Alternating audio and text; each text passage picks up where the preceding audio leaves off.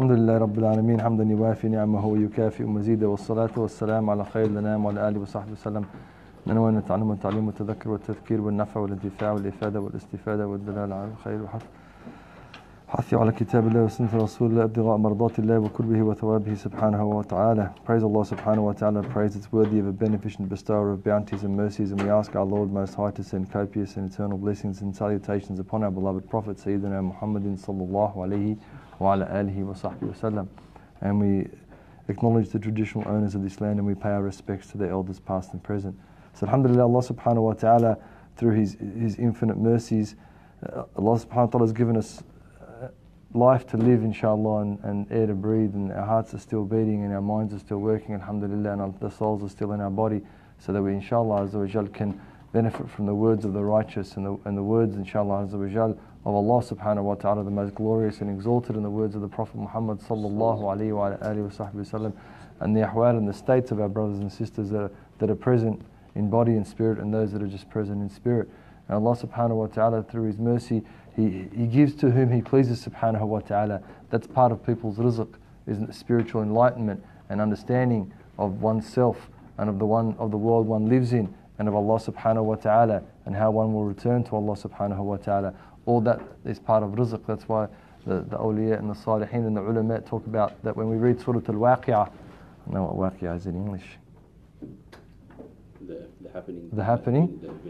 When we read that verse in the Quran, that chapter, it's about if a person has difficulty in terms of their sustenance, that the righteous and pious people, they lead us to say that when we read this Surah Al-Waqi'ah, we shouldn't just be considering and thinking about our sustenance in terms of our worldly sustenance or material sustenance or capital sustenance, but in terms of our spiritual sustenance, how we can get a spiritual increase from Allah subhanahu wa ta'ala, from His fayd, as they say, from His bounties subhanahu wa ta'ala, and from the gifts that Allah subhanahu wa ta'ala has in His khaza'in, in His treasures. And Allah subhanahu wa ta'ala has ways to give out those bounties. There are asbab, there are causes that Allah subhanahu wa ta'ala uses to nourish His servants and His ibad. And the most fundamental of those ways is through knowledge, is through seeking knowledge. And as we all know, it's طلب العلم, as he said عليه الصلاة والسلام, طلب العلم فريضة على كل مسلم أو مسلمة. The seeking of knowledge. So it's in that sense not the actual knowledge itself, it's the seeking of knowledge.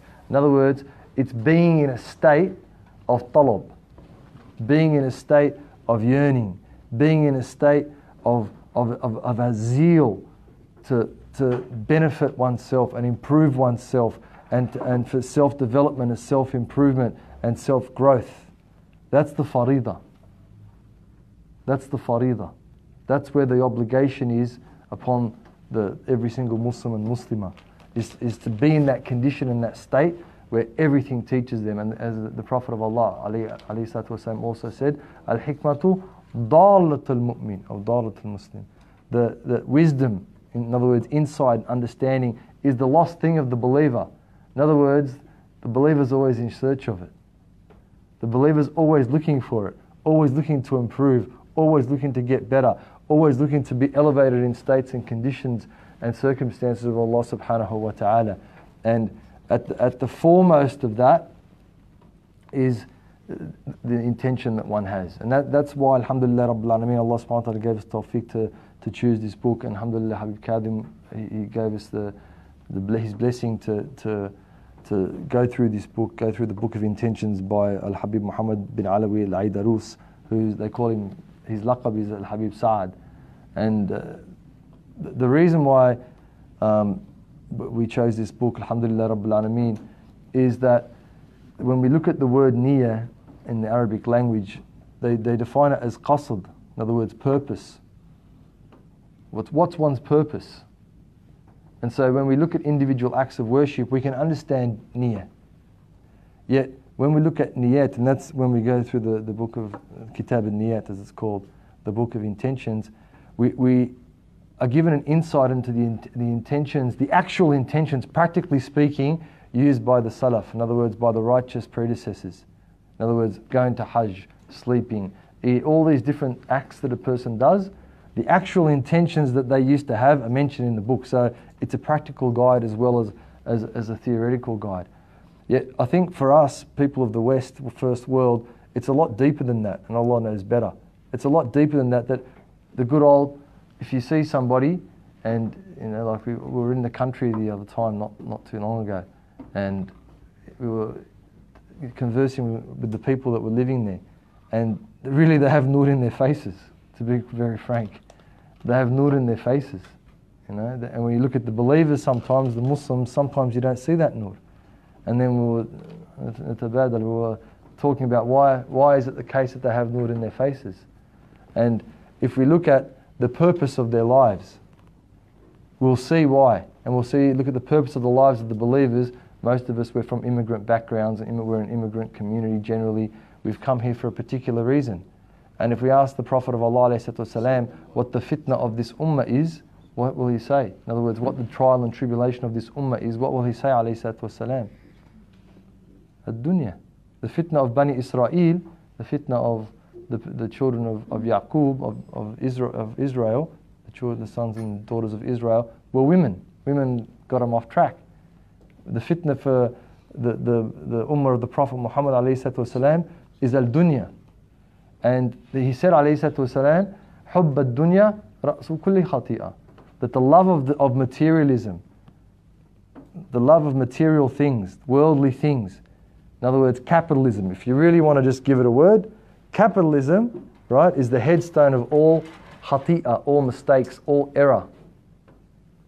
And if we think about us as first world people, what is our purpose in life?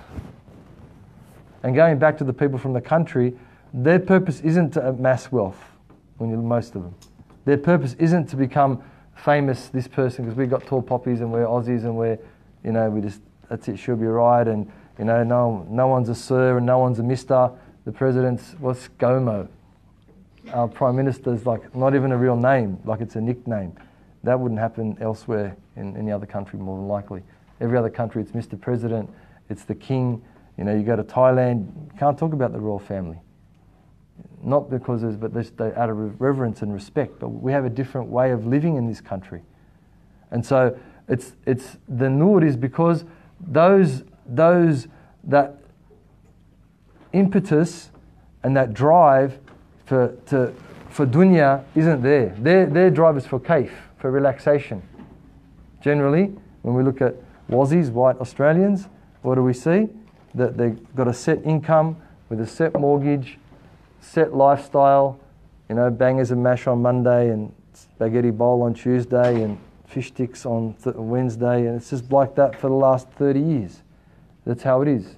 And then they've got a little bit left over. Generally, we're generalising, of course. They've got a little bit left over, and they do a little bit of, they have a flutter, a bit of a gamble, have a bit of a drink, and they're after that relaxation, which is still dunya, mind you. But the impetus isn't there, that drive isn't there.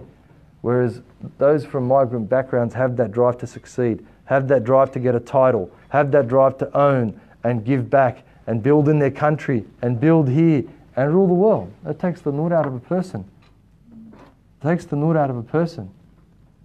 So when we look at the word niyyah, and when we look at why we decided to do this book, it's because we pray and we have a niyyah when we pray. Yeah? But how many times a day is that? For how long? We do whatever we do, but it's a limited. It's specific to a particular. It's specific to a particular thing. It's specific to a particular time and a particular act. Whereas the niyat, the jama', the collective of niyyah is what we really need. We need a philosophy, if you like. What's our philosophy on life? What's our philosophy? This Shazza, she's not trying to be the prettiest girl in the world. She knows she's not the prettiest girl in the world. She knows that, and she's fine with that. And she's okay, but Fatima or whoever doesn't, she'll get her lips done and her eyebrows done and her thing and what's it and whatever else, because there's that drive. There's that drive, there's the pressure, there's the societal pressure, the communal pressure, the familial pressure, whatever it might be. So that changes a person. And once a person's purpose is changed, and once a person's niyyah is changed, then they fall into that category of, the dunya being ra'su kulli khati'ah, the capitalism in that sense. And dunya is much broader than capitalism. Dunya is much broader than capitalism. But that's one of the major aspects of it.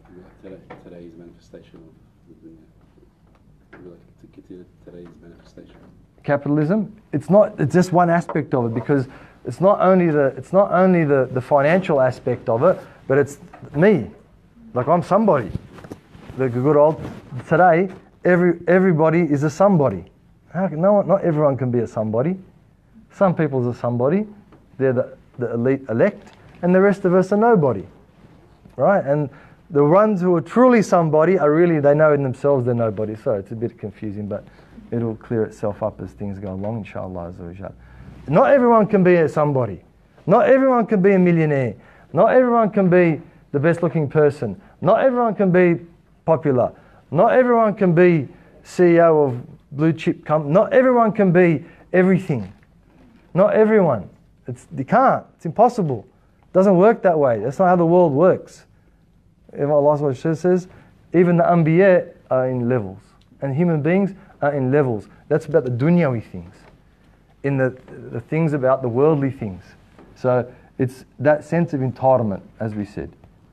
That sense of entitlement, that's the ultimate form of dunya. That wait a minute, I'm somebody, that's it. I'm a somebody. I have to be treated in a particular way.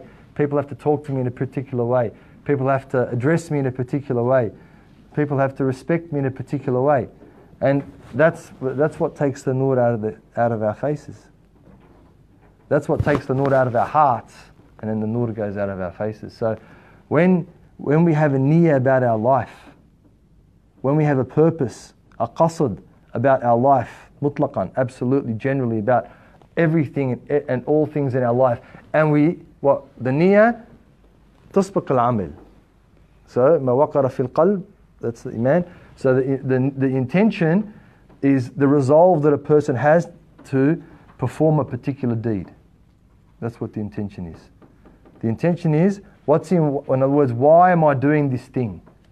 Why am I doing this thing? And then the deed itself is the what. So the intention is the why. So if I don't have an intention for my whole life, yeah? If I don't have an intention for my whole life, as a whole, and I don't work towards that intention, this is what's going to happen. I want you to watch, because it's like a graph, right? So I'm praying, yeah, I'm here. Then I want to go and be good looking, and I want to do that, so I'm over there. And then I want a nice car, so I'm down here. And then I want to go to Hajj, so I'm over there. And then I want to get married to a bloke who's not really religious or a sister or whatever, so then I'm over here. And then I want to do whatever it is and buy the latest and thingity-bob, and then I'm over there. And then I'm over there. And then I'm over there. And then I say, how come my life isn't straight? How come my Islam is not doing much for me? My salat is not doing much for me. My siyam is not doing much for me. My fasting is not doing much for me. The money I give, Habibi, you're all over the shop. You're all over the shop. How's it going to happen? It's not going to happen. The elite athletes, we always use that example because it's a clear example. What do they do all day long? They train, they eat, they sleep, they watch tape, they get coached, they think about it, they visualize it all day, every day, just about, not every day, but most of their life is consumed. Yeah, go back to the word, hubb ad-dunya, dunya being worldly things, capitalism, capitalist is a consumer. So that's what needs to consume us. Yeah, so if I've got my purpose in life and I've decided that that's my goal, meeting Allah subhanahu wa ta'ala, seeing the face of Allah subhanahu wa ta'ala, that's my goal, then I'm working towards it. All right, I have a little bit of that's okay. Iman yazid wa yankus. Iman increases, but it's not all over the joint. It's not all over the joint. Then when I do pray, I feel the sweetness. Then when I do fast, I feel the buzz. I feel the energy. I feel the light. Yeah?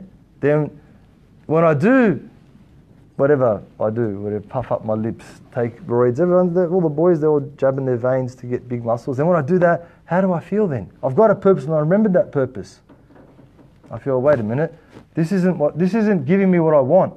I'm not getting that contentment. I'm not getting that happiness. I'm not getting that relaxation. I'm not getting that feeling that I was getting when I was fasting, when I was praying, when I was giving fi sabilillah, when I was waking up at night praying tahajjud, when I was reading the Quran. Because why? My purpose is focused. My intention is clear. And I'm working towards that final goal, bi'idhnillah subhanahu wa ta'ala. And so, as much as it is the word intention, it really is a philosophy. And philosophy is maqasid al-sharia. It's a little bit different. But for our purposes, bi'idhnillah subhanahu wa ta'ala, by the end of the book, by the end of the text, inshallah azza wa jal, that bi'idhnillah we will know our purpose. Each and every single one of us, inshallah azza wa jal, will have worked out his or her purpose. And that's the first part. And secondarily, we'll have the plan in place and the tools at their disposal in order, bi'idhnillah subhanahu wa ta'ala, to work to reaching that purpose, to work to fulfilling that goal that they've set, bi'idhnillah subhanahu. And I'm not going to do it. I'll just come, do the class and go home. You'll have to do it. Yeah, it's active. It's not a passive thing, seeking knowledge. All the fish in the sea don't ask Allah Azza wa Jal to forgive the sins of the seeker of knowledge just because they show up.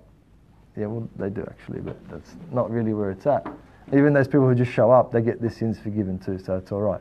But the fish in the sea, in other words, everything in the sea, all the marine life, and don't forget the earth is 2/3 water, so there's much more sea life, or ocean life if you like, than there is land life on land. Plus we don't live there, although we overfish it and pollute it and whatever. So there's more life there than there is on land. They're asking a lot for our sins to be forgiven. The angels come under the feet. The angels come under the feet of those who go to seek knowledge, because knowledge is the way of enlightenment to Allah subhanahu wa ta'ala. So if those two things can be coupled together, that one works out one's purpose and how to achieve it, and seeks knowledge in the same breath, and that person, inshallah azza wa jal, will be of the successful in this life and the successful in the life hereafter. Is it Maghrib yet? Still 2 minutes. How long? Still about 2 minutes. All right. So I know that the book hasn't been made available yet, but they're going to put up a PDF, or is that already done? It's up on the Facebook event, and physical copies next week, inshallah. All right. So the copies, they look like that, the physical copies? It's a, mashallah, it's a really, I just thought it was going to be the text, but the first 50 pages, 42 pages, just talking about who the Imam is and what he did, and maybe I'll talk a little bit about it, because actually I know the author, rahimahullah subhanahu wa ta'ala. I was lucky enough when I was in Tarim to spend some time with him, and he was an amazing man.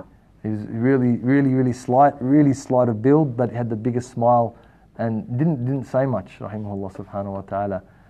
We used to visit him, and we used to always see him. He used to live on the second story. He used to poke his head out and call us up, come up and drink tea. And we used to go, and he used to ask us about Australia and how it was.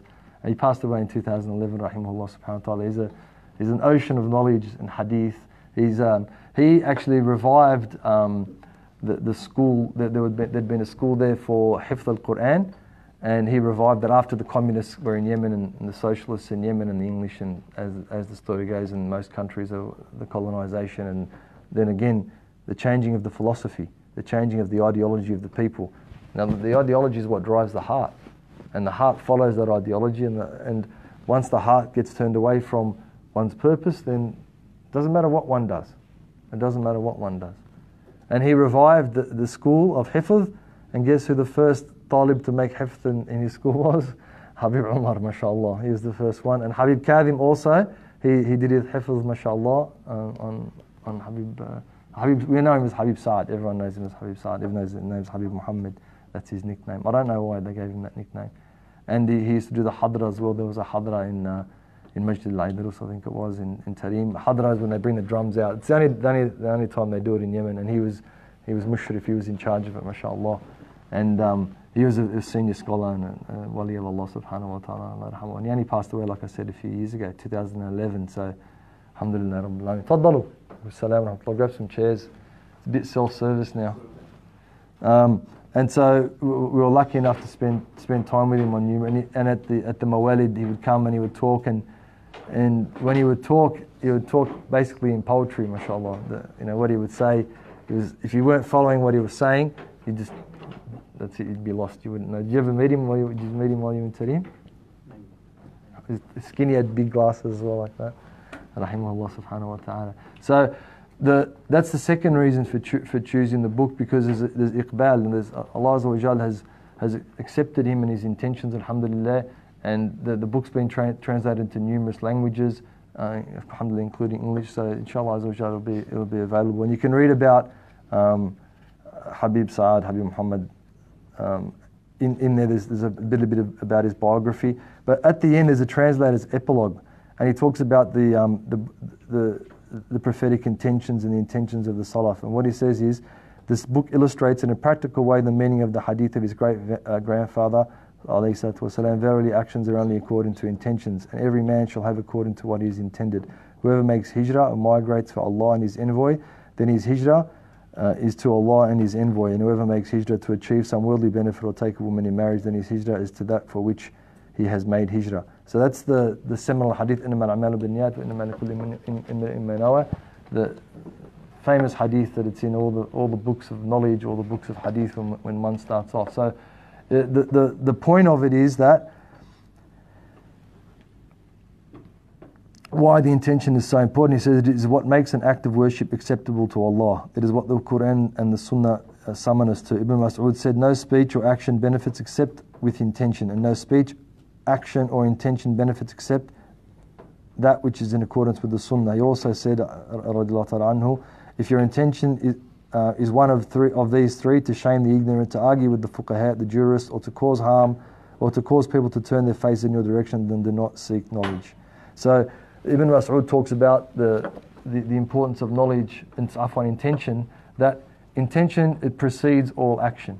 And if one's intention, and when we talk about intention as well, when the scholars talk about intention, it's not just about religious things. It's not just about things that have to do with deen. But to understand what the intention is, it's, why we're going to eat that piece of cake. Why we're going to drink that, what is it, caramel chai latte, is that the one? Why we're going to dress a particular way, read a particular thing, watch something in particular. What's the intention? And one thing that's happening to us, Allahu Alim, is that with things like social media, there's no intention anymore. Our intention dial is turned off. I think it's even unplugged most of the time. And it's just things happening without, we're not conscious of the things that we're doing. It's become an unconscious existence when A'udhu Billahi subhanahu wa ta'ala. It's just an existence of going through the motions. And as we said, when we saw the people, the Australians, the Aussies from the countryside, the white Aussies from the countryside, that's their life. If you went, no matter how much nur they seem to have, if you went and asked them what's the purpose of life, they won't know. They won't know. And then one of the brothers, the taxi drivers always have the best stories because they meet so many different people. One of the guys was a taxi driver, and he said, when I was driving taxi back in the day, I'd pick up these professors and these people from unis, and they'd be all talking about psychology and talking about what their field of expertise was. And he said, especially the psychologists, he'd ask them, what's the meaning of life? That's the query. You're intelligent and you've studied and you've done this and you've got a doctorate and you're a professor. That's a good question. I'll have to get back to you on that. And we find that strange. Yeah, but that's the culture we grew up in. Yeah, that's the environment in which we live. The air that we breathe is affected by that philosophy. So they might look like they have nur in their faces and they might look like they're happy. But if one doesn't know the purpose of one's existence, that's in my view, and I don't want to give a technical definition, that's the definition of insanity. One going through life and not knowing why they're going through life. Don't know why I'm here, don't know where I'm going, don't know what to do while I'm here. Why are you doing that? That's just what everyone else is doing. Hum kal an'am, bal hum adall. Allah subhanahu wa ta'ala says they're like the an'am is the animals that we eat and slaughter. So they're herd animals. They just follow each other. So they're like the herd animals, except they're bal, not really, they're worse. They're worse. They're more lost. And I don't mean that to anyone in particular. I mean the person who doesn't know what the purpose of their life is and is not trying to find it. If someone doesn't know the purpose of their life and they're trying to find it, that's different. But I don't care. She'll be right, mate, she'll be up, don't worry, whatever. That's not a person who is fulfilling their humanity. That's not a person who's striving to reach the spiritual heights that they've been imbued with from Allah Azza wa Jal. That's a person who's ignorant and is happy that they say ignorance is bliss. That's a person who's happy in their ignorance when a'udhu billah subhanahu wa ta'ala. That's the person who's adal when a'udhu billah. More lost, in other words, than those animals, because the animals know what they're doing. They know they're eating, they know they're procreating, they know they're defecating, they know that they're hanging out together being animals, doing what animals do. But the human being, when they don't know their purpose in life, they're not as good as an animal. That's what Allah subhanahu wa ta'ala is saying, it's an analogy. They're not as good as an animal who's fulfilling their purpose in life. And so that's what we're affected with, whether we like it or we don't like it. When we go to work, maybe 8 hours, 9 hours, 10 hours, Allah doesn't come to mind. Yeah, we pray, but when we went to Jummah today, I went to a city mosque, no one's there. Not even the khatib, sorry, I mean, hopefully he doesn't see this, but not even the khatib is rambling on about something and everyone's like, yeah, the guy's rambling. There are people falling asleep. People look at the clock. As soon as the khatib gets on the minbar, people look at the clock. The Habibi, the guy just got on the minbar. I know you got things to do. That's what I'm talking about. That's what I'm talking about. It's all the hijabi checking out the other hijabi. What are you checking her out for? What, her hijab doesn't match her abaya? It's not your problem. It's all right. She's learning too. Maybe she's not a fashionista. So it's those things that when we lose the way, we keep on, it just spirals. Because then that turns into what we're going to eat, what we're going to drink, what we see on the billboards, what we see on our TV screens, on our phone screens. It just keeps on spiraling, and then we can't, the Siyam is not going to hold it anymore. Siyam is pretty good actually, that's pretty one of the good ones. If you pump out 3 days in a row, you'll come back to your senses. But we don't do that, why? We don't do that because I got work tomorrow, I got a busy day, I got this, blah blah blah. Lost the point, lost the purpose. So inshallah, if we can get that, bi'idhnillah azza wa jal, which we will bi'idhnillah, because that's what the barakah of this book is. And that's specifically why, alhamdulillah azza wa jal, we chose, and Allah give us tawfiq. Alhamdulillah rabbil alameen, wa salatu wa salam ala khayril anam wa ala alihi wa sahbihi wa salam. So I thought inshallah subhanahu wa ta'ala what we could do is go through the first that first hadith and just do a bit of a sharh. The hadith innama al-a'malu bin-niyat. You've all heard it, there's no doubt, bi'idhnillah subhanahu wa ta'ala, you've heard it's in Bukhari, Muslim, most of the books start off with it, because once a person's intention is correct, then they got a chance, they're in. And there's other hadith we'll talk about. I don't want to go too much into them because then we're going to ruin it's like someone saying, watch what's going to happen in the movie now, watch what's going to happen. So we don't want to ruin the excitement of learning about the din of Allah Azza wa Jal and the Prophet of Allah alayhi salatu wasalam. But that hadith is very important. It's the seminal hadith when it comes to intention. And there are other fantastic hadith also that we'll go through inshallah as we progress. But I think just to kind of get us in the mood inshallah and to start the book, because that's where the Imam starts off, as well as where the Habib starts off. He says, Bismillah ar-Rahman ar-Rahim, in the name of Allah, the most merciful and compassionate, righteous intentions. The envoy of Allah alayhi salatu wasalam said, verily, actions are only according to intentions, and every man shall have according to what he has intended. Whoever makes hijrah for Allah and His envoy, then his hijrah is to Allah and His envoy. And whoever makes hijrah to achieve some worldly benefit or to take a woman in marriage, then his hijrah is to that for which he made hijrah. So, just for the gender issue, when the scholars, they talk, Ibn Hajar al-Asqalani talks about it, that in the Arabic, when it's the pronoun for he is used, that it means he and she, and it doesn't work as well in the English. In the Arabic, it has the sense of jama', has the sense of the congregation of the genders. In English, it doesn't really. And that's what they've done. So rather than me saying he, she, he, she, he, she, he, she, he, she, or she, which I used to do. People get confused, so we'll just stick to the he, but we know that it means both he and she. I mean, really what it should say, verily actions are only according to intentions, and everyone shall have according to what one intended. That's the proper English, but we don't have proper English anymore, so we've just got to make do with what I personally don't like it. I think it's a bit off-putting, but if your sisters can handle it, we should be right. If sisters got a real objection to it, then I'm happy to change it as we go along. Forever hold your peace then. So he says, verily actions are only according, alayhi salatu wasalam, he says, verily actions are only according to intentions, and every man shall have according to what he has intended. So, in other words, what that means is that, and the Arabs and the ulama, they talk about al-farq bayn al-'ada wal-'ibada. So, because in Arabic it sounds nice, poetic, 'ada, ibada, the similar words. So 'ada is what we just do out of habit, right? The sake of doing good for the sake of good, right? That's Allahu Alim, that's what the majority of Muslims are entrapped in. How do I know this? Because every time someone has a dispute with someone, they say, well, I did this and I did that and I did this. And wait a minute, if you did it for Allah, why would you be recounting what you did for that person? If someone's intention was truly for Allah, they wanted to please Allah subhanahu wa ta'ala, they wanted to see the countenance of Allah subhanahu wa ta'ala on the Day of Judgment, why would they recount what they did because they believe a person wronged them? And I spent half my time on the phone or in person dealing with people who are complaining about something that someone's done the wrong thing by them when they've done all these great things. Well, sorry, my friend, sorry, mate or miss, as the case might be, you just lost everything. You just lost everything.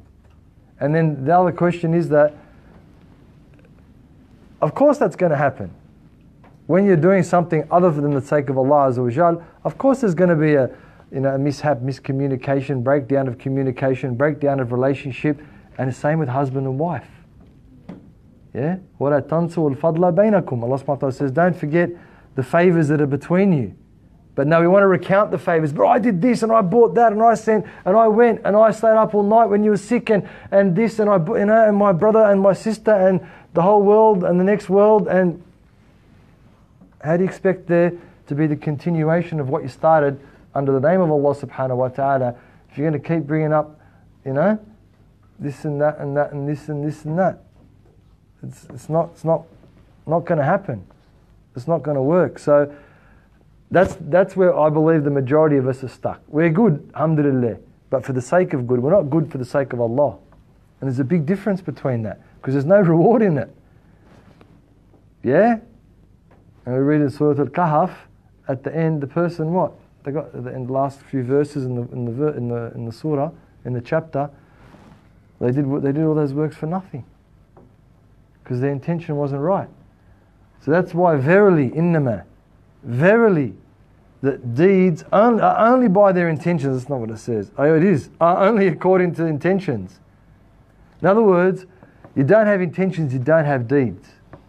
If one's intention isn't a proper intention for the sake of Allah subhanahu wa ta'ala, then unfortunately that's not going to count as a deed. You might get some love out of it in this world, and that's what that is. It's the love you get out of it, that temporary thing you get from whoever, and the little buzz you feel, right? But they say, the ulama say, that the deeds that Allah subhanahu wa ta'ala truly accepts, you forget. You actually forget those. Why? Because they're taken to the sama'.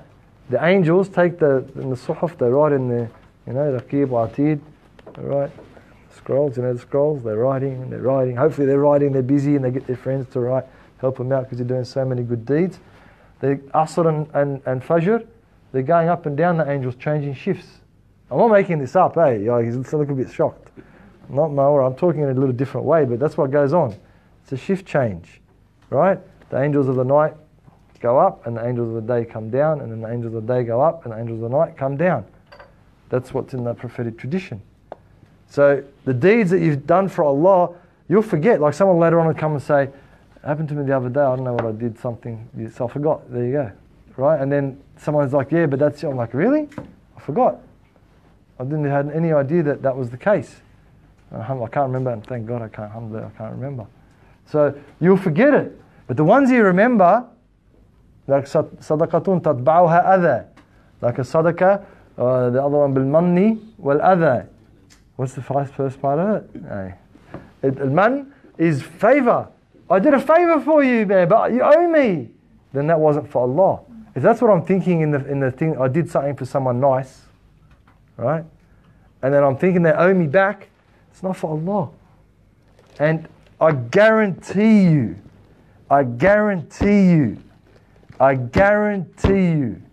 that if you look at your deeds from now to next week, just pick an hour, I guarantee you the majority of our deeds fall into that category. Either good for the sake of doing good, or tabadul. You know, I'll do something for you so you can do something for me. Scratch my back, I'll scratch yours. And I have to say, Allahu alim, illa man rahima rabbi, it's very few of our daily deeds that we're actually conscious of our why, our purpose. Why am I doing it? It's very few of our deeds. It's very, very, very few of our deeds. So let's look at it going back to the purpose of life. If very, very few of my deeds are on that purpose, how can my life be on that purpose? How can that be the case? It's impossible. It can't. It doesn't make sense. It's 1 + 1 equals some crazy odd number. It's not even, they don't know those numbers with like X's and plus and like funny little things. I don't know much about maths, obviously. It ends up equaling that. It ends up equaling that. Then we're like, why is my life like that? Because Allah's trying to wake you up. Allah's trying to call you, saying, hey, I'm here, do it for me. Do it for me. And that, we're not even talking about ikhlas and niyyah. Mind you, sincerity of intention is something completely different. That's another stage altogether. The sincerity, let's worry about that when we understand what our intention is. But the purpose of itself. Because why? We're distracted. We're distracted. We are a distracted species now. First world people, that is. We talk about us. The rest of the world, man, they don't have to worry about anything. The only thing they've got to worry about is their food, and you know, like they know they don't create it. They know it comes from Allah, so they're worried about Allah. Ya Allah, make it rain. Ya Allah, we don't have to worry about that because we got coals 24 hours. Don't worry about this. Stand on the thing and press the thing, and you don't even have to talk to anyone anymore. And the guy that comes to deliver doesn't even speak English anyway. It's like, he says your name, and you're like, yeah, you know, whatever, man. Just give me the food. Don't worry about what my name is. You take the food, you go inside. There's no, what for? Don't worry about it. Don't worry about it anymore. So, why should I worry about Allah? I got that thing. So, that's why we have to check ourselves. That's why we have to make sure that I'm telling you, that's the homework. I know because we've got nothing to read. So the homework from now till next week, just pick a couple of hours because you won't be able to do the whole week. And then when you see, you wake up. I know like it sounds harsh what I'm saying. Does it feel harsh? Be honest with me, it's all right. Yeah, it's a bit harsh, eh? Right? But when you do it, inshallah subhanahu wa ta'ala, you'll be enlightened. You'll be like, what? Hey, it's like I was asleep, I was in a coma and now I'm awake. Wait a minute, the world looks different, colours are brighter. Really, that's what happens. Sounds sound different. The way I interact with, life slows down. Life slows down. And I start to taste the sweetness. That light starts to shine in my life of Allah subhanahu wa ta'ala, firstly in my heart. Because where's the place of intentions? Alright? It's in the heart. It's in the heart. So what am I doing when I'm making an intention? Hello? Yeah, what am I doing but? To who? And? Allah! I'm starting to remember Allah now. I'm starting to remember Allah. And it's not like Subhanallah,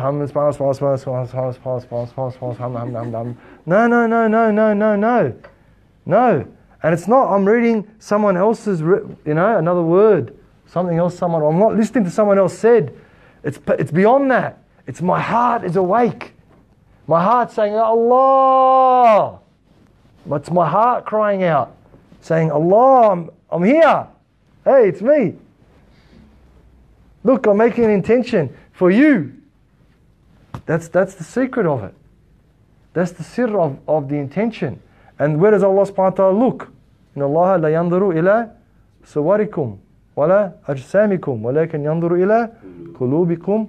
And another way, وأعمالكم. Allah doesn't look at our outside. It doesn't matter how big your biceps are, how sexy your lips are, how perfect your eyebrows are. None of that matters to Allah. How big or small your feet, depending on if you're whatever. That doesn't matter. Allah looks at the hearts. So here you are saying Allah in the heart. Allah's looking. Saying Allah and Allah's looking. That's the illumination. That's the consciousness. That's the awakening. That's the awakening. And even if you only do it once in a week, it'll change your life. Just once from now till next week, just once, it'll change your life. It'll change your life completely. Be like, whoa, I'm awake. What do they say? Woke. I'm woke now. I was, comatose. The real woke, yeah, not the, play woke. Yeah? I'm alive. Wait a minute. I can breathe now. I've got time to breathe. My lungs are filling up with oxygen. It's okay. Now it's become okay. Now the serenity starts to hit because Allah is here and Allah is looking. Right? That's the secret. So what's the point of me praying? It's too big an example. What's the me of drinking? What's the point of me drinking if I'm not saying Bismillah, if I'm not seriously drinking for Allah?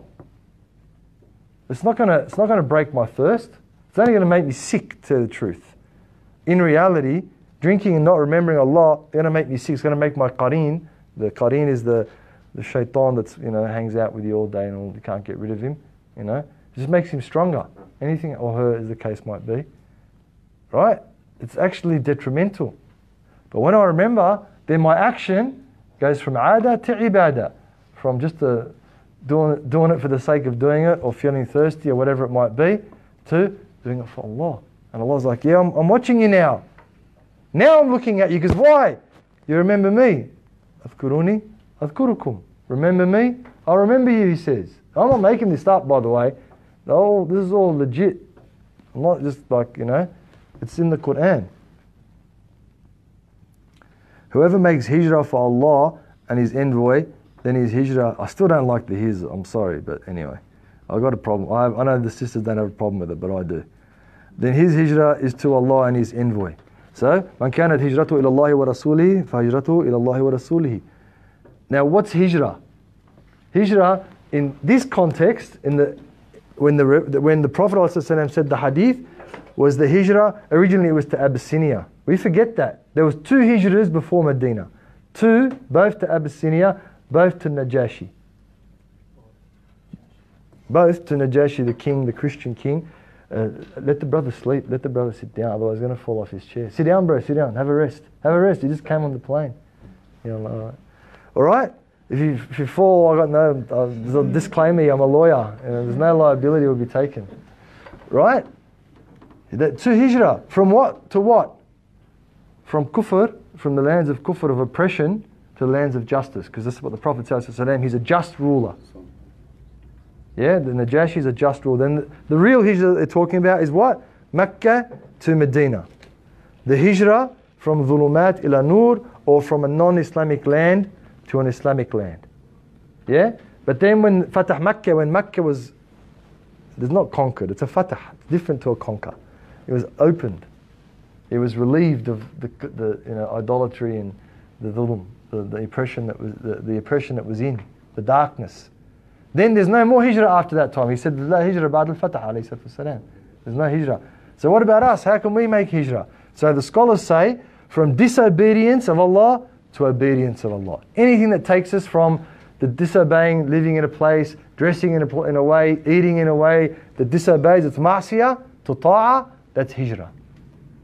But what there has to be? It has to be an intention. There has to be a niyyah. There has to be a qasd. There has to be a resolve. There has to be a purpose. There has to be a why. Why am I doing that? But how about this? Now, I don't have an answer to it, but I just want to share it with you. How relevant the Prophet of Allah sallallahu alayhi wa ala alihi wa sahbihi wa sallam he is. Like, I know there's a lot of tashwish, a lot of tashwish, Chinese whispers and stuff going on about the Prophet ﷺ from people who don't know the Prophet ﷺ. Who's the hijrah to? You tell me. I want you to tell me who's the hijrah for? Who's the hijrah for? He says, whoever makes hijrah for who? And his messenger. Hold on a second. Isn't that shirk? Isn't that kufr? It's like Sahih Bukhari. It's the most famous hadith. And we haven't, like we're trying to say we know the deen. Yeah? People coming to try and say they know the deen. The first hadith, they haven't even read it yet. Man kanat hijratuhu ila Allahi wa rasulihi. They're together. The while, like, I'm not making any shudder. I'm not making, because I asked so many scholars and never one said anything. The scholars of Allah, they just, that was the response I got when I asked them. So I said to them, does that mean one can make an intention to do something for the Prophet of Allah alayhi salatu wasalam? And like I said, there's no answer. I don't have the answer. I'm not of those people that... But that's something to think about. That's something to think about. Now where's the maqam, where's the position of the Prophet of Allah alayhi salatu wasalam if the hadith says, Man kanat hijratuhu ila Allahi wa rasulihi. Wa rasulihi. Wow, al-atuf in Arabic language, they're joined together. Or even in the Arabic, even one can come before the other. In the Arabic, we're not making tafsir, we're not making sharh of the, we're just saying that's the place of the Prophet of Allah ﷺ. The person who goes with the Prophet ﷺ, who does for the Prophet ﷺ, is doing for Allah. And we know that. We know that. The order from the Prophet of Allah, if you're praying and the Prophet calls you, which is not going to happen, but in the day, it's wajib farad to break your salat. That's what the hukm is. That's what the ruling is in the fuqaha. That's what they said. He's calling, the Prophet's calling, sallallahu alaihi wasallam. All right, so don't get caught up in that. Don't get complex on me, right? And I have all these messages. It's just something to think about. Yeah, just something to think. Don't overthink it, though. Don't think it, but don't overthink it. Just cut the over out and just say, wow, the Prophet ﷺ's got a big maqam, a big place. He's so relevant in our lives and in our intentions even. Whoever makes hijrah to achieve some worldly benefit or take a woman in marriage, there's the muhajir, Qais I think it was, she said he wanted to marry this lady in Mecca, and she said, no, I won't marry you unless you become a Muslim. And the hijrah came, she made hijrah, he followed her, he wanted to get married. What for? They got a special place, the muhajirun. The migrants have a special place. Well, there's only a few of them. There's only a few hundred, some 200, some saying 400. There's only a few hundred, there wasn't that many. There wasn't that many. 10 years later, there was 124,000 Sahaba. At that time, 200 is the closest number that you hear. There's only a few hundred. They got a special place for Allah because they toughed it out. It was hard going. If they were doing it for Allah and His Rasul, alayhi salatu wasalam, they wouldn't have made it. When, and this is another thing, when was there nifaq in the ummah? Tell me when there was nifaq in the ummah. Nifaq is hypocrisy. When were the hypocrites decided? When were the, Surah Al-Munafiqun and all these things? When did that happen? Medina. So this is a poignant point, right? In Medina, when there's the madhar, when there's the manifestation of things. So in our associations, in our groups, in our countries, no, everyone's all good. The people we know, they're all good. But as soon as there's something to argue about, as soon as there's something to fight about, as soon as there's a bit of cashish, as soon as there's a bit of something, everyone's fighting each other. Why? Because there's the madhar. There's the appearance. And that's going to be in our lives. Yeah? Husband and wife, they're all cool. They're all good. Then all of a sudden there's cars, there's money, there's comings, there's goings. She's like, I don't need him.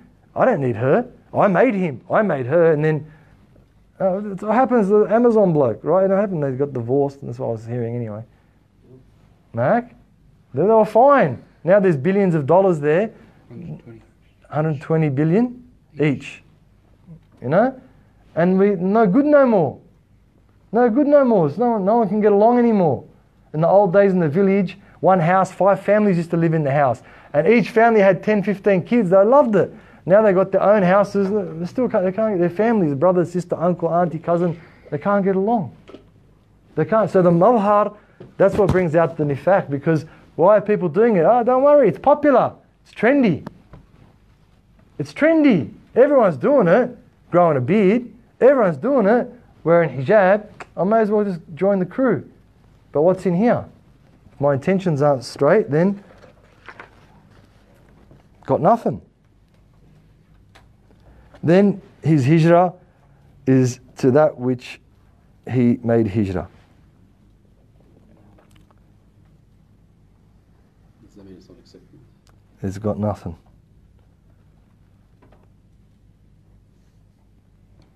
So this is that the Prophet ﷺ said that hadith in a sermon when he first got to Medina, according to Ibn Hajar al-Asqalani, I think it is.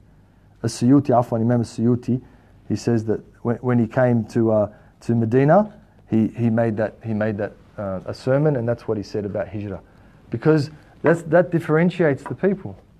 That differentiates the maratib, the muhajirin, Bay'at al-Ridwan, Bay'at al-Aqaba, Ashar al-Mubashirun, the Ashab Badr, all the different Sahaba, the different companions of the Prophet of Allah ﷺ, they were in different states and different tests. They got different levels in this earth, and different nearness to the Prophet of Allah ﷺ in this life and the next life. Sayyidina Bilal ibn Rabaha, he's an Abyssinian, he's a black man, right? African, dark coloured. The Prophet hears his footsteps in Jannah. Right? He's a big timer. A player, we don't use that word anymore. Right? Whatever. He's the top of the range. Whatever you want to say. He's the top of the range. It doesn't matter what colour, what creed, how long one's been Muslim, if one's from a noble family, it doesn't matter what country, what size, what caste, if you're Indian, all that stuff doesn't make a difference. It's what's in here in terms of how one uses it for Allah subhanahu wa ta'ala. So that's the homework. Homework is check myself. Why am I doing what? Why am I putting my shoes on? Why am I doing it? Why am I wearing the clothes I'm wearing? Why am I brushing my teeth? Why am I jumping in my car? And if you can do that, why am I watching this thing that I'm scrolling on? Because it's just a passive receptive state. We're in a state of just scroll. And then you look at your watch, and I was watching, some great thing, and then all of a sudden I clicked on another thing, and then I'm just watching like dogs running around or something, I don't know. Or cats. Most people watch cats, isn't it? Right? How did I get there? Why? Because I wasn't checking my intention. I wasn't checking my why. I wasn't checking my niyyah. If I can start to do that, my life, guarantee. If you do it and it doesn't change, come back and we'll work it out. But bi'idhnillah subhanahu wa ta'ala, just once in a week, if you can do it, bi'idhnillah, your life will change. So inshallah subhanahu wa ta'ala, what we'll do is, because the Maghrib prayer is in the middle of the class, so what we normally do is, we revise what we did in the week before, and we just went through the hadith. So I'll ask you what each of the words means every week, just 5 minutes. If we get it, it'll be real quick. If we don't get it, it'll be real slow, and it'll be like pulling out your teeth and going to the dentist, and it'll suck. I don't want that to happen, so just revise it. The PDF will be available to download, and I heard there'll be books, is it next week, inshallah, bi'idhnillah. So what we'll do is, we'll just do that revision, and maybe we'll read Wurd al-Latif for Imam al-Haddad between the time. It only takes about 8 or 9 minutes. It's a word. Can you guys get it up there? Can you guys put it up so people can have a look at it? It's a word. It's all masnoon. All the masnoon du'as the Prophet used to say, they're all in this word. And then we can pray Maghrib, and then we can start the class. I don't want to go for more than about 40 minutes, bi'idhnillah azza wa jal. And then you can also ask the questions before about the last class or something that you did. Now, like I said, just by showing up, your sins will be forgiven, inshallah. But really, if you want to benefit, you have to read the text. You have to read the text. If you don't read the text, you won't really benefit. And then you read your notes. It won't take long. Even if you've got heaps of notes, it won't take you more than 10 minutes to read it. And if you screenshot it or whatever, if you're writing, I think writing's better because apparently you remember better, but everyone's free to use whatever they want to do. And if you're writing it down, you can look at it wherever you are. That 10 minutes, you're in wherever, waiting for whatever, doing whatever. It's better not to do it that way. It's better to set aside 10 minutes. If you can set aside 10 minutes before Fajr, after Isha, between Maghrib and Isha, whatever it might be.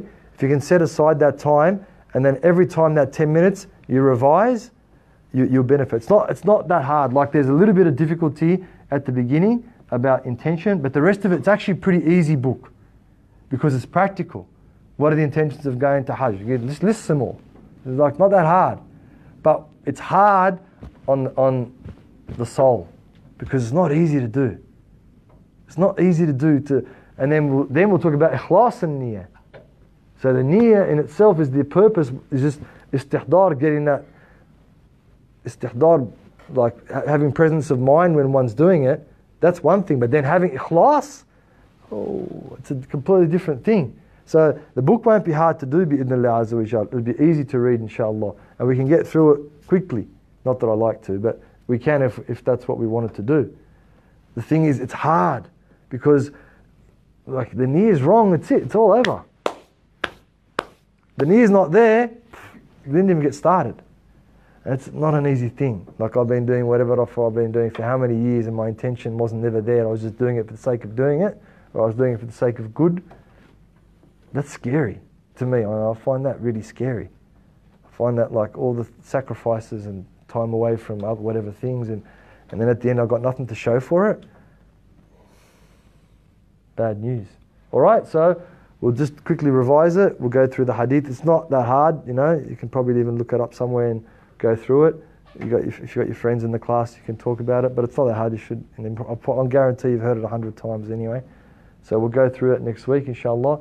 Then, depending on how much time we have, we'll do some questions or just a little bit of explanation, further explanation. Then we'll do the Wurd al-Latif. It'll normally take 7 or 8 minutes, and then we'll pray our Maghrib, inshallah, and then we'll start the class. And that'll keep going until daylight savings. Only Ramadan's going to come after. Until daylight savings finishes, end of March, So end of March is daylight savings. Ramadan will start anyway. May. So we've got April. All right. So and then once Maghrib is before, then we won't do the Wurd al-Latif. We'll just do the revision, and then we'll get straight into the class. But while the Maghrib's in the middle, so we don't lose that continuity, we'll do it that way, inshallah. Are there any questions about any of that, or about anything else outside of that subject? No. I've got two questions. One of them is related. I just wanted to know what the Abyssinian king was, the Christian one. Najashi. What do you mean? What was he? No, I just wanted to ask what his name was. Najashi. Naga? Negus. Like George, but not Negus. Yeah, know him, huh? And number 2? And the second one is something random, and it's about sport. So I remember reading about how in Islam you're not allowed to punch the head. Yes. So is that correct? That's right. So any combat sports that you punch someone in the face is haram. Even if you are, whoever you are, Khabib or anyone else, can't do it, it's haram. So you can train in that sport. Like if you want to be a boxer, you can train boxing and put the headgear on and all that, but you can't actually fight, because what's the point of fighting, of boxing? Knock the guy out, right? Knock him unconscious. It's haram. Haram to do that. It's haram to harm someone in that way, unless in certain circumstances. Like there's no doubt about that. It's very clear in Islam. It's very, very clear. I know we've got heaps of Muslim boxers. Muhammad Ali, he's probably the best da'i of the 20th century, if you ask me. He's the best caller to Islam. Everyone, like you guys know him now, and the guy stopped boxing in like 82 or something. Most of you weren't even born in 82. So we all know who he is. That's something for him. That's between him and Allah. We don't know his situation. We don't know people's stories. We don't need to judge anyone. Yeah? But for me, if I'm trying to do what's halal, I don't punch anyone. Even in qital, when the Muslims are fighting, we're not supposed to hit in the face. I mean, if it happens, it happens, but we're not supposed to. Al-banan, necks or arms, or even legs is okay. Tamam? All right. Any other questions about anything else outside of the subject? Someone's got a question, but they're too shy to ask. So next time you can write it down if you like on a piece of paper, and just pass it around, and it won't know where we got it from. And then we can answer the question, inshallah. Because it's important that that if you've got questions about things can you like fax it, whatever? We'll start something up, inshallah. What are you going to do? We'll start something up. All right, then they're going to put something on the somewhere on the Facebook page. You can direct message it to the Sheikh Hassan page. So direct message to the Sheikh Hassan page. Direct message. And we'll collect the messages, and we'll give it to Steve. All right, and at the end of the class. Yeah. So if you've got it out there, if you've got something, you can ask the question, and we'll answer the question, inshallah subhanahu wa ta'ala, best we can, bi'idhnillah. Is that a question that's coming? No, something else? All right. Anything else before we finish? الحمد لله رب العالمين والصلاة والسلام على خير الأنام وعلى آله وصحبه وسلم يا أرحم الراحمين ارحمنا برحمتك الماسة يسر أمورنا بحياة البعض وما تقبل منا يا أرحم الراحمين ما فعلنا من قول وعمل يا أرحم الراحمين لا تجعل هذا الدرس وهذا الكلام فقد لقلقة اللسان يا أرحم الراحمين ولكن اجعله يدخل في القلوب يا أرحم الراحمين وفي الأرواح يا أرحم الراحمين وفي الأسرار يا أرحم الراحمين نسألك يا أرحم الراحمين أن تنور قلوبنا بلا إله إلا الله محمد رسول الله وتجعلها آخر الكلام من حياتنا يا أرحم الراحمين وأن تبعثنا عليها وتحشرنا عليها يا أرحم الراحمين وتدخلنا الجنة فيها يا أكرم الأكرمين. Ya Allah, I ask you to forgive us and forgive our sins and to lift the difficulties and the trials and the tribulations of the Ummah of the Prophet Muhammad alayhi afdal salatu wa azkat taslim. Ya Arhamar Rahimeen, we ask you to put blessing in this class, Ya Allah. We ask you to illuminate our hearts from the words that we hear, Ya Arhamar Rahimeen, and not just make it an event that we attend, Ya Allah, for fun or to get away from whatever else we're doing or to meet our friends, but Ya Allah, make it, Ya Arhamar Rahimeen, a place for us to truly be illuminated and enlightened, Ya Allah. We ask you, Ya Allah, to give us the knowledge that's beneficial for us so that we can practice that which we teach and which we learn, Ya Arhamar Rahimeen. We ask you to bless this place and bless those who allowed us to have the class here and bless those, Ya Allah, that organised all the things to make the class possible, Ya Allah. Ya Allah, we ask you to forgive us and forgive our sins and to forgive the sins of our mothers and our fathers and our forefathers and to bless our mashayikh, Ya Allah, and make us benefit from them. بخير ولطف وعافية ولا حضرة النبي بسر الفاتحة.